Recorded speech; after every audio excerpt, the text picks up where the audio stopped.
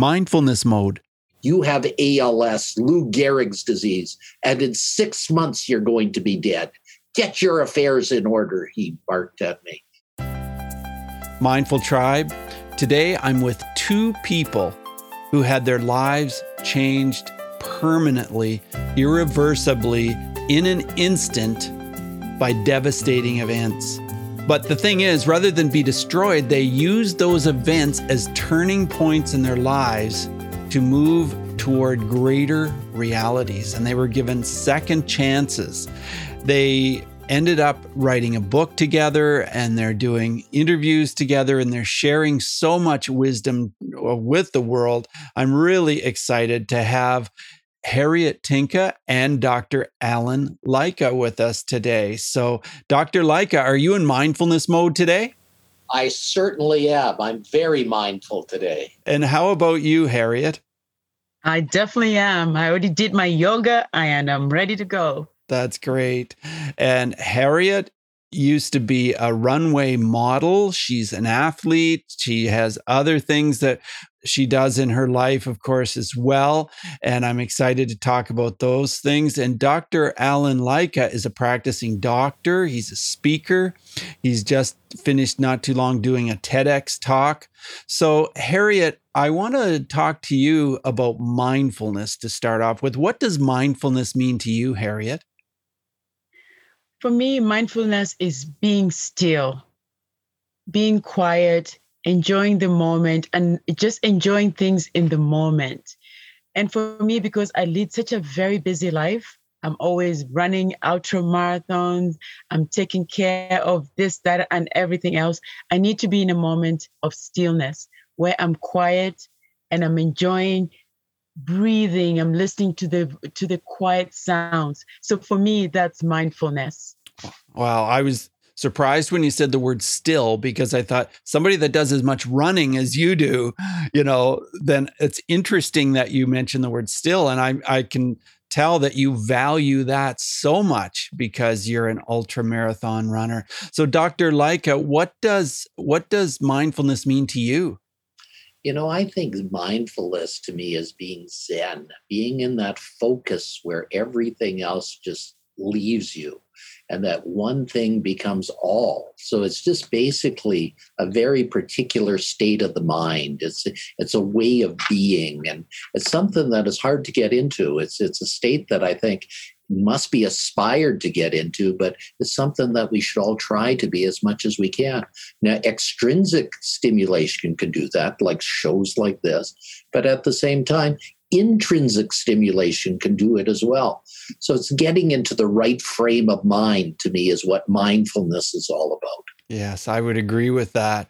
So Harriet, tell us about you. Tell us what happened at the end of actually, it wasn't exactly at the end of your career as a model, but it was after you started university. Tell us a little bit about that tragic event. Oh, you bet. So I had decided to put my modeling career on hold and just pursue a formal education. So with that in mind, I enrolled at the University of Calgary, and I didn't know anybody. I was 3 hours away from home, and it was a time to really make new friends. So I befriended a friend who, little did I know that his attraction to me would end up being deadly. Anyway, I was your typical naive victim of domestic violence. I was young, I was naive. I didn't even know the signs of an abusive relationship. So when I got to know him, he was very abusive to me. He would yell and scream and do things that were so disrespectful, but yet he would apologize. And I thought, oh, things are good. So I would confuse that abuse for love. And it got to a point where he was stalking me, and I had advice from the police that I should get a restraining order. So I did that, and I thought things were good. So one evening, I was walking home from university. I had finished a big project, and I was ready to go home and rest and be in my mindful moment. So I was in the elevator, really only focusing on my keys, trying to find them so that as soon as I get out, I go into my apartment building. Anyway, in the elevator, there he was, he grabbed me by the neck and he screamed and said, "How dare you put this restraining order on me? You're going to pay for this." So he grabbed me, put me in the vehicle, and we drove off to an isolated area. As we were driving, of course, he was yelling and screaming, but we saw a telephone booth. And this telephone booth, he looked at, and neither one of us had a cell phone per se. So he asked me to go get out of the car and call my parents to say goodbye to them, because this would be the last time that they would ever hear from me. And at that point, I was scared, but I said, no, I wasn't going to do it. And he yelled again, saying, "One more time, Harriet, in the back of my car, I have a rope, I have a knife and gasoline. I am going to wrap your body up with a rope, cut your body in pieces and set you on fire. Now, are you going to call your parents and say goodbye to them?" I said no one more time. And this really aggravated him. He got so angry. So he reached out from the glove compartment, took out a knife, and he stabbed me 2 times on my left leg. And at that point, there was blood gushing everywhere. And I blacked out. So I have absolutely no idea how I got from that point of being stabbed to the hospital. So when I woke up, I looked around and my father and the doctor were there. The doctor told my father that chances I would never be able to walk because of the incision that had happened to my leg and all the blood I had lost. Or if I did walk again, it would take a long, long time. So there I was, an international model. I'd walked the runways. I was full of confidence. And now I'd been stabbed. I was going to be a cripple. So I was depressed. So I started asking, why me? Why me? You know how you go through all those questioning when things happen to you. And I had to start healing. So I had to start going for physiotherapy. So it was that doing the physiotherapy in the waiting room where a little girl wheeled in, and the details are really in the book. She wheeled in and she was my turning point, basically. I shared my story, she shared her story. And at the end of the day, she told me I need to go out there and use my story to inspire the world, use my trauma as a purpose to make an impact in the world. And life is about connecting the dots. So that was my connecting the dot at that point. It didn't happen right away. I had to go through the healing process. And that to me was my reason for being. I decided to use my story to inspire the world. Right. And obviously, Dr. Lycka, you decided to use your story as well to inspire the world. I want to know what your story is. I also want to know how you met Harriet and how you ended up telling your stories together. So I can't wait to hear this. I will love to share both of those with you. Well, Bruce, my story began in 2003. I was walking in Disneyland, the happiest place on earth, with my wife and my youngest daughter. It was spring break. It was a beautiful day. And at the end of the day, it was a little hot and sticky. And my wife turned to me and said, "What's wrong with you, hon?" And I was taken aback. I hadn't said anything wrong. I hadn't done anything wrong. I hadn't even thunk anything wrong. So I had no idea what she was talking about.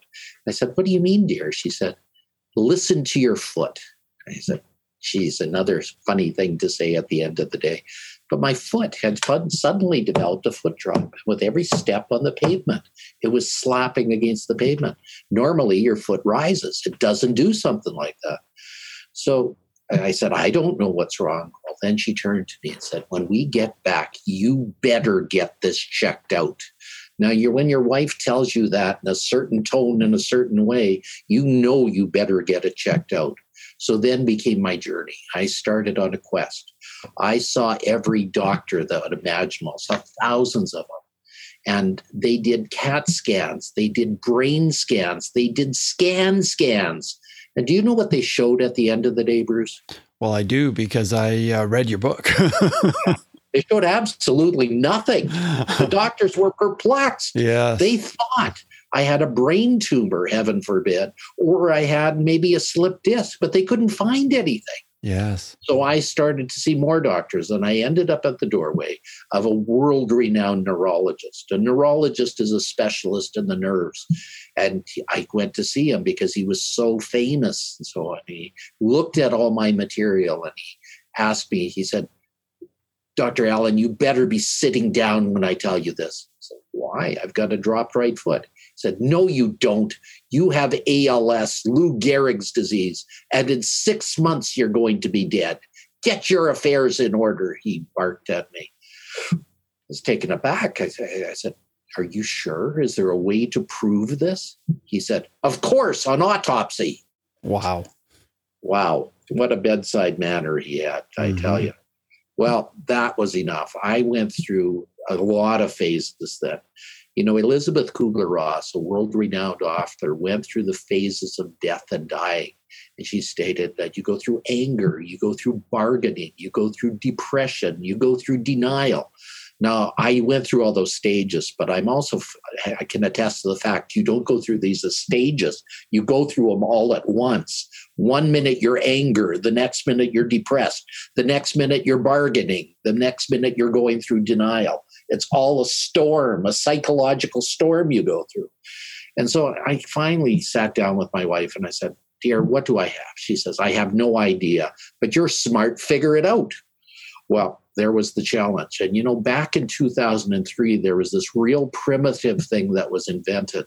It was called the internet. You might have heard about it. It was just starting. It was so primitive back then, you had to dial up from dial-on connections by the telephone. And you could only get on with a language called DOS because computers had no memory. So you had to give commands in such a way. And I had friends that were very knowledgeable in this new technology. So I got on and I looked for every disease that looked like ALS, Lou Gehrig's disease, that was not ALS. And I found a doctor in Colorado Springs, Colorado, by the name of David Martz. David had a story very similar to mine, except he deteriorated much more rapidly.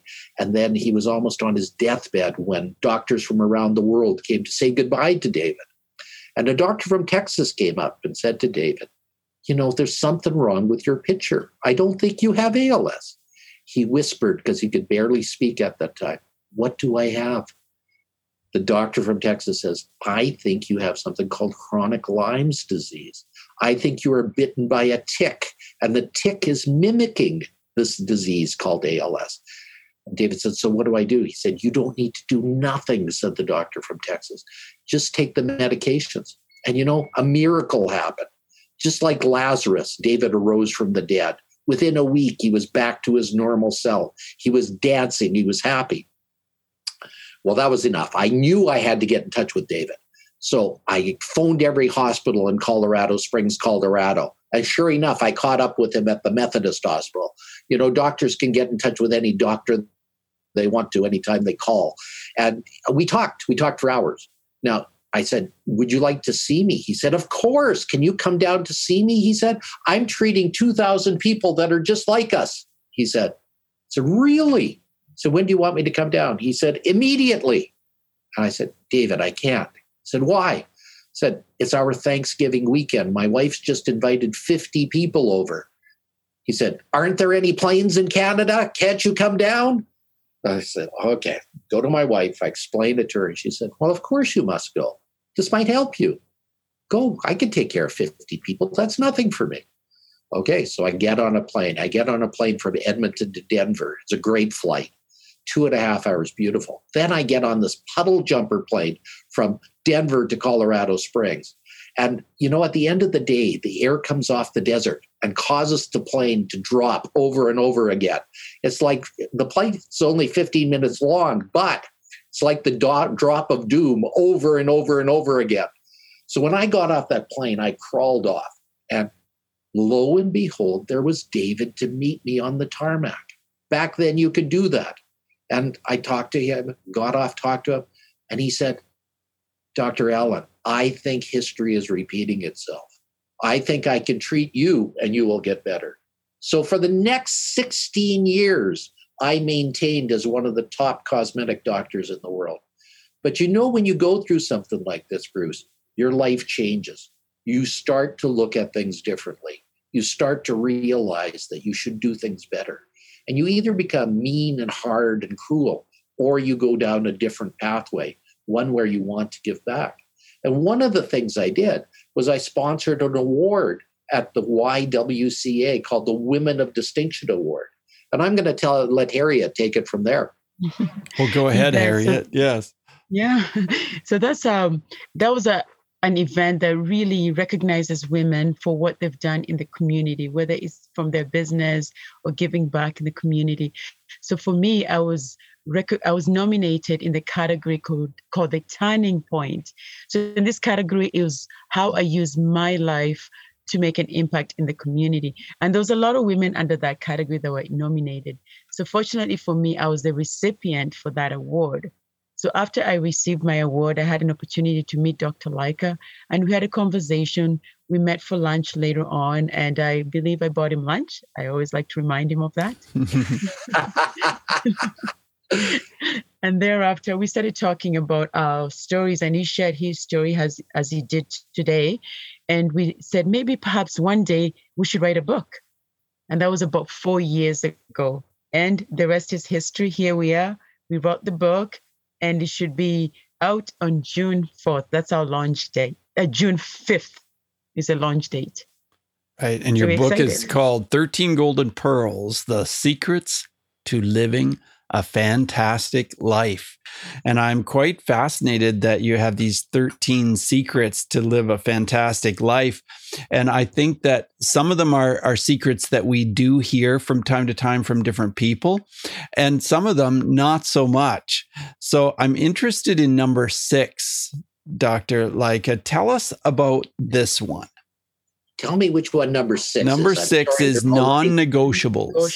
Oh, this is one of my favorite. Non-negotiables is an amazing one because, I think in life, you have to define what's important to you. You really have to have a placard, a guidelines for what you will do and what you won't do. And non-negotiable is one of those things. If you have a list of things that you will not do, then you know what you will do in any situation. And trust and honesty are some of the things that I think are the biggest non-negotiable to me. I think those are some of the hugest ones that go on. And I think with all that non-negotiables are some of the biggest important things that you can do out of life, and to define that. And I think some of the other non-negotiables come about because of the way you live. Family to most people is a non-negotiable, that you will not get off the pathway of family. And family is something that I think we often confuse as something that's less important, that work is more important. And when I was a workaholic as a cosmetic doctor, I worked very hard. And yes, I worked hours and hours, and I still work a lot. But it's less important. Now it's part of the journey. And I'm going to get Harriet to share some of her favorite non-negotiables. So some of my favorite negotiable is definitely integrity. And actually, when I think of non-negotiables, I always remember in high school or in university, actually, when the instructor would come in and say, these are non-negotiable. If you're writing an essay, it has to be 1,000 words. That's non-negotiable. They have to, if you do a quote, it has to be cited. You cannot plagiarize. So it's things that are like that are non-negotiable. So in life, we have these non-negotiable. For me, I will not negotiate my values, my trust, or my family. Those are not okay. It's basically, where do you draw your line? Where can people go up to and not cross that line? So those are all the non-negotiables that I think we all have, and we already live with them, but maybe we did not have that definition as non-negotiables. Right. One of the golden pearls is struggles. Dr. Laika, tell us another struggle that you've had in your life other than fighting your health condition. I think life is full of struggles. And I'd like to emphasize to people that struggling is a normal part of living. And it's our struggles that make us better. It's not the lack of struggles that make us better. I think it's the hardships that get us through that makes it. I went through a very tough medical training. I went through residency. I went through internship. I went through studentship. In fact, during those times, we used to joke, what's the bad thing of being on call 1 and 2?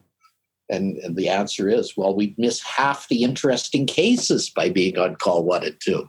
Now, can you picture that? Being awake for 24 hours, working half the next day, then getting a half a day off again and going back and doing it all again, and doing that for months and months and months and years and years and years. Now, that made me a world-class doctor. Another thing is when I applied to become a dermatologist, I wanted to become a dermatologist. It was very hard to get in. I had to apply to thousands of schools to get in. And finally, I was accepted at the University of Minnesota, and I was very glad I did. But, it was the struggle to get there that made it that much more important. It was struggling that made it so important. And I'm going to get Harriet to share a couple of her little struggles along the way. Oh, definitely. I love to do that. Now, for me, my biggest struggle was my self-esteem, my self-worth. That's what I've always struggled with.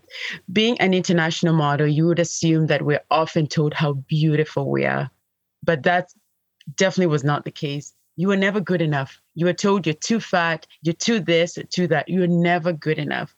So no matter what you'd see on the runway, you see me walking on the runway, looking so beautiful, looking happy, with full of confidence. At the end of the day, I had to struggle with my self-esteem. I had to talk to myself and tell myself, I am enough. I am good enough. I should not let other people's opinion dictate how I feel. So over the years, I've learned how to deal with self-esteem. And that's part of the thing that I do with young girls and young women, as well as boys and men. I help them overcome that, because these struggles are not easy.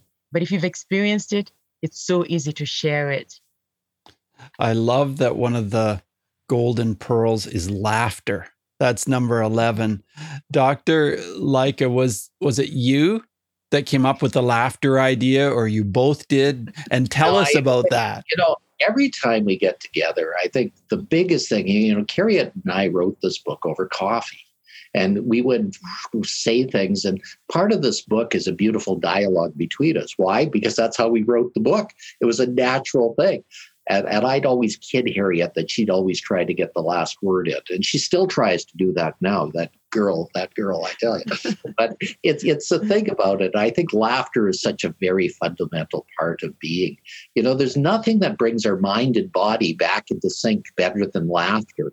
In fact, doctors have studied it. Do you know that they've actually studied the world's funniest joke? No, I didn't know that they've studied the world's funniest joke. There was a person by the name of Richard Wiseman, a very appropriate name for a person studying humor. And he put all the jokes together in the world and got people to rate them.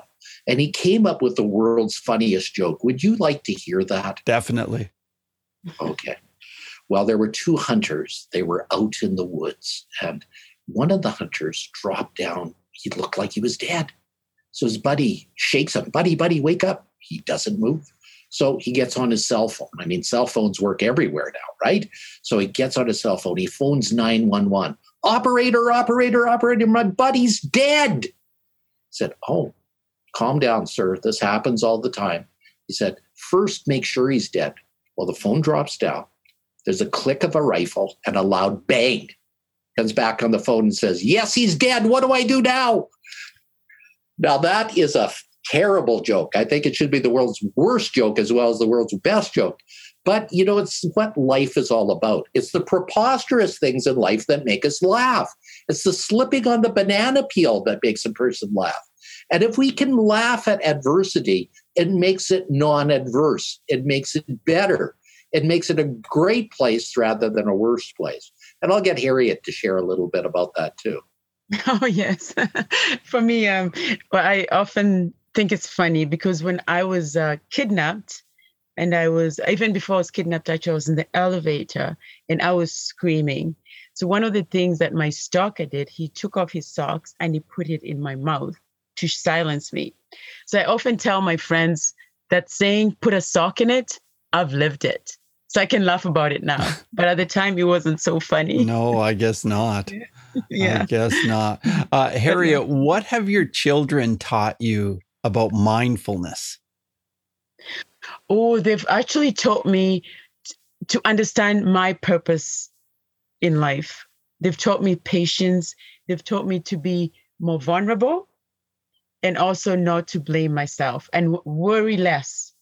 So I've learned to worry less with the children because children are so innocent. They see things from a different perspective. So through their eyes, I can live my childhood all over again. And I love that. Yeah, that's wonderful. Dr. Lycka, do you have a story about bullying where mindfulness might have made a difference? I always ask a question like this on my show, and maybe it's pertaining to you or someone that you know. Do you have a story like that? I'm going to defer that one because, Harriet deals with young women and bullying all the time. So I want her to tell us a story that she's told me many times about bullying and how she's been able to turn that around. So I'm going to let my right arm person answer that question. Okay. Oh, you bet. Now, what I do go to a lot of schools, and a lot of schools are often faced with bullying and a lot of name calling. What I'll often do, I will use a toothpaste and I have them take it out and I tell them, okay, put it back in. And they say, oh, I can't do it. So I told them words are powerful. Whatever you say has an impact on what you say to the other person. So a quick story is one of my students came in and she was very upset and unhappy about what was going on in her life. So I had a conversation with her and I found out she was just being bullied by her little brother. And she was the older sister, but she had low self-esteem because it was happening elsewhere. And most people who bully is because they're being bullied. So the little boy was also being bullied at school. So it was kind of like a counter reaction. Whatever was happening to the little boy, he felt powerful bullying his sister because he gave him more control. Now I had to have a conversation with her and in return with her parents and the little boy. And I gave him some strategies on how to deal with bullying. And with mindfulness, you have to understand how to deal with the bullying. And I have a system called the WITS program, WITS. So you can walk away from the situation, which is WI, you can ignore it. And T, you can talk about it. Because sometimes when you talk to a bully, maybe they don't understand what exactly is going on, or there's a little bit of misunderstanding. And if all the three fail, it's the letter S is seek help. Talk to somebody and ask them to help you. And in this case, she talked to me and I helped her go through that. And with your mindfulness, it's really such a sensitive time of your life when you're being bullied because you think that the world's against you. But really, if you talk to somebody, it's not that way. All right. I really like that acronym, Harriet. That's excellent. WITS. Yeah. WITS, yeah. Yeah, that's great. So Dr. Lycka, as we move forward in the interview, I want to ask you and Harriet 5 quick answer questions. So the first one is this, Dr. Lycka, who is one person who has influenced mindfulness in your life? There's so many people that have helped me with mindfulness, but I'm going to say, my wife and I have been married for 39 years now. And I think it's my wife that has made me more mindful than anybody else. When I think back to the time that I was walking in Disneyland and she said, "What's wrong with you, hon?" That was a mindful experience. I did not like the experience. I did not like the journey, but it was a mindful experience that helped me with that. Right. Harriet, how has mindfulness affected your emotions? Well, it has actually helped me have a much better balance of my life because when I think about my mindfulness and my emotion, I think about my running because when I'm running for almost 24 hours, I'm going through pain. And in your mind, it's mental toughness. So I have found being silent, being aware of your pain and thoughts has really helped me control my emotions. Right. Dr. Lycka, tell us how breathing is part of your mindfulness practice. It's interesting how breathing is such an important thing that we do not take into account. When I was young, I used to be a very bad asthmatic. I used to have winters when I used to spend them in the hospital because I couldn't breathe, literally couldn't breathe. And this season of the year, I always find most difficult because the pollens are coming out, the poplars are coming out, and the poplar fluff is deadly for me. But if you learn how to breathe properly, learning to use your diaphragm when you're breathing and breathe in big, slow breaths, that really helps. One of the things I also became was an expert swimmer, and swimming teaches you how to breathe properly. Otherwise, you'd be inhaling water at the wrong time. So breathing is a very fundamental part of living, and doing it very well helps you to overcome those situations. If you're in a fear situation, if you just breathe properly, that fear goes away instead of listening to that little panic inside of you. So breathing is a very important part of a mindfulness situation. Yes, it is. Harriet, if you could recommend a book related to mindfulness, what would that be? Oh, that's a tough one. I would say our book. I'd say The Secrets to Living a Fantastic Life. I would actually say a lot of the books that Dr. Wayne Dyer writes, to me, has helped me really. But Dr. Wayne Dyer is an excellent author when it comes to mindfulness. And that's where I've gotten a lot of my inspiration. And I can find out something zone. I'm trying to think on top of my head. He's such a great, when it comes to mindfulness, I would say he is one of the gurus of that. And he has taught me so much to detach myself away from the ego and not label myself for what I do and just focus on me and being so mindful and just loving myself unconditionally. Yes, I wonder if the book you're thinking about is Your Erroneous Zones. That's the one. Yes, that's the one. Yeah, exactly. Your Erroneous Zones. I remember the zone part. Yes. Right. Yeah, definitely the book that I would recommend, because no matter where you are, it'll meet you exactly where you are so that you can have a great mindful life.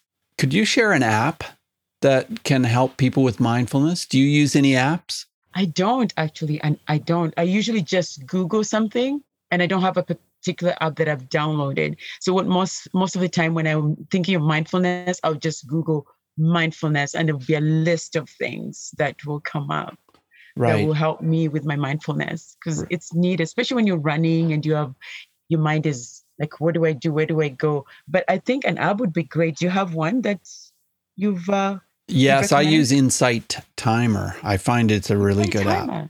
Yeah, it's called Insight Timer. It has a lot of meditations on it. It has nature sounds.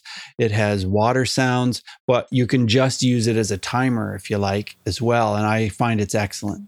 Oh, great to know. I will add that. I will download that today, actually. Yeah, check it out. It's a really good app. So what website would we go to learn more about you, Harriet? So for me, if your audience wants to know more about what I do with the women in the community as well as the men, it's www.empoweredme.ca. So once again, www.empoweredme.ca. Right. And we need to remember the .ca at the end, standing for Canada, of course, empoweredme.ca. And what is Dr. Lycka's website, Harriet? It's alanlycka.com, dralanlycka.com. Okay. And Alan is ALLEN. And so Dr. Alan, and then LYCKA. .com. His is .com. Oh, his is .com. .com. Okay. dralanlycka.com. And do you two both live in the same city? We do, actually, probably 15 minutes away from each other. So you can get together for coffee anytime you want then. We can, yeah. We're even social distancing. Right, of course. Especially now. Except for now, right. Yeah, exactly, yeah. But, well, it's great to get a chance to talk to both of you. And, you've put together these 13 golden pearls in your book. And I think that's so helpful for people to read about your stories and read about why you think these 13 pearls are so important in life. So I want to thank you so much for being here with us today. Oh, thank you. Thank you for having us. And as well for your listeners, if they want to get an inspiration every day, like an affirmation from the Golden Pearls, they can text this number and I can give it to you. Oh, great. It is 1-819-717-2515. So once again, 1-819-717-2515. And also, if they want to get the book right now, because it's not on Amazon yet, it's a fantasticlifebook.com. So the fantasticlifebook.com is where they would go to get the book. Okay, great. Fantasticlifebook.com. And then it will be on Amazon in a few weeks. On June 5th. Yeah, you bet. Okay. Well, that's exciting. Well, thank you very much for joining us today. Oh, thank you for having us. It's been great. And I'm just going to challenge your audience to do something that they haven't done yet, to be creative and just be grateful for the little things that they do. And they just remain still every so often, because that will really help you with your mindfulness. And I found that has really helped me, especially with all the trauma I had to go through. Wow. Thank you for that advice. Thank you very much. Bye now. Mindful Tribe, I hope you enjoyed today's interview. If you did, please tell your friends about the show. Every person who subscribes and listens helps our show. So in the meantime, take what you heard today and reach new heights of calm, focus, and happiness. Stay in the mode.